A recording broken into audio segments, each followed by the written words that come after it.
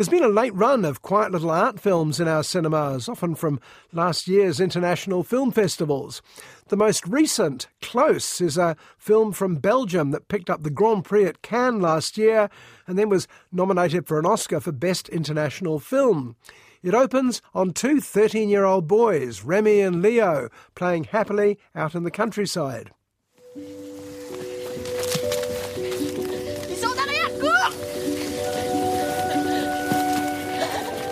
Je vais dormir chez Rémi ce soir. Tu reviens chez nous un jour? Peut-être. They're not just friends, they're best friends. They're inseparable this year. In fact, Leo hangs out more with Remy's family than he does with his own. And this is their last day of freedom before they start high school. Well, they flop on the grass with Remy's bohemian mother between them and wonder what the year will offer.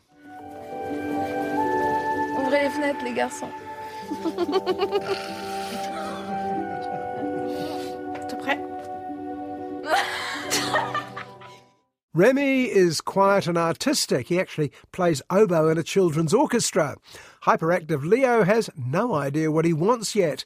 Perhaps he can manage Remy's career as a world-famous freelance oboe player travelling the world.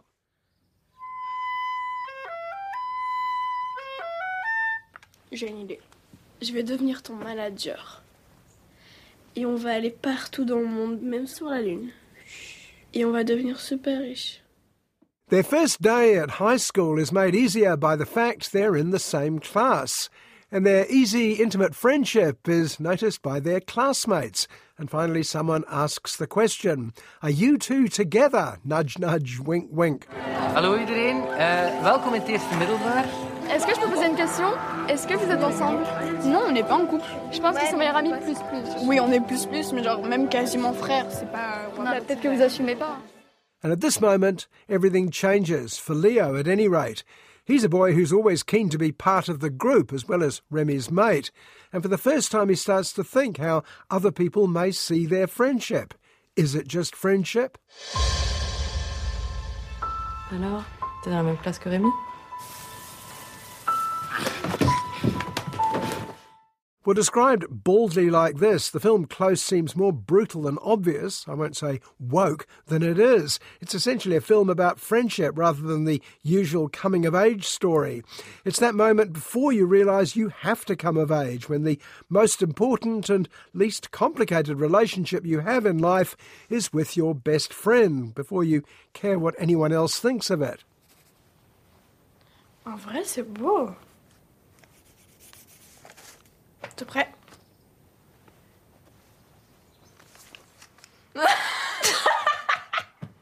C'est horrible. Oui, je suis désolée, mais je dois critiquer.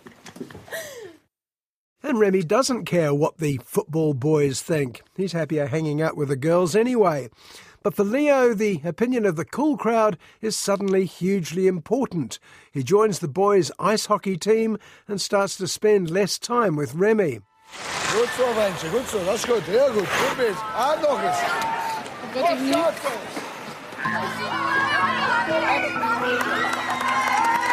Vas-y, on accélère. Hurt and bewildered, Remy can't understand what's happening with Leo, why he's distancing himself from his best friend. Leo tells him nothing's changed, he's just busy, he's got new interests. But when Remy comes along to watch Leo practice with the team, Leo snubs him. Non, tu m'attends toujours, mais là tu me laisses. Tu vas chez Rémi ce soir? Non. Pourquoi? Well, the marvellous thing about Close is how carefully writer-director Lukas Dhont tells his simple, at times heartbreaking story.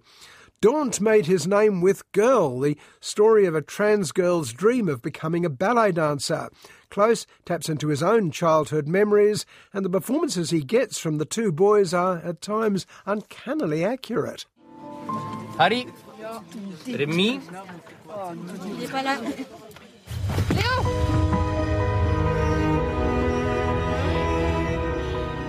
It's a story that distills friendship to its purest form and then shows what happens when outside forces intrude on it. When things change drastically halfway through Close, there are two equal and opposite forces at work, the desire to move on, to grow up, and the overpowering wish to go back to how it was before. That's it, go! Calme-toi, arrête. The intensity of a certain type of childhood emotion is what's captured in Close, when feelings are so intense because the people experiencing them are so incapable of verbalising it.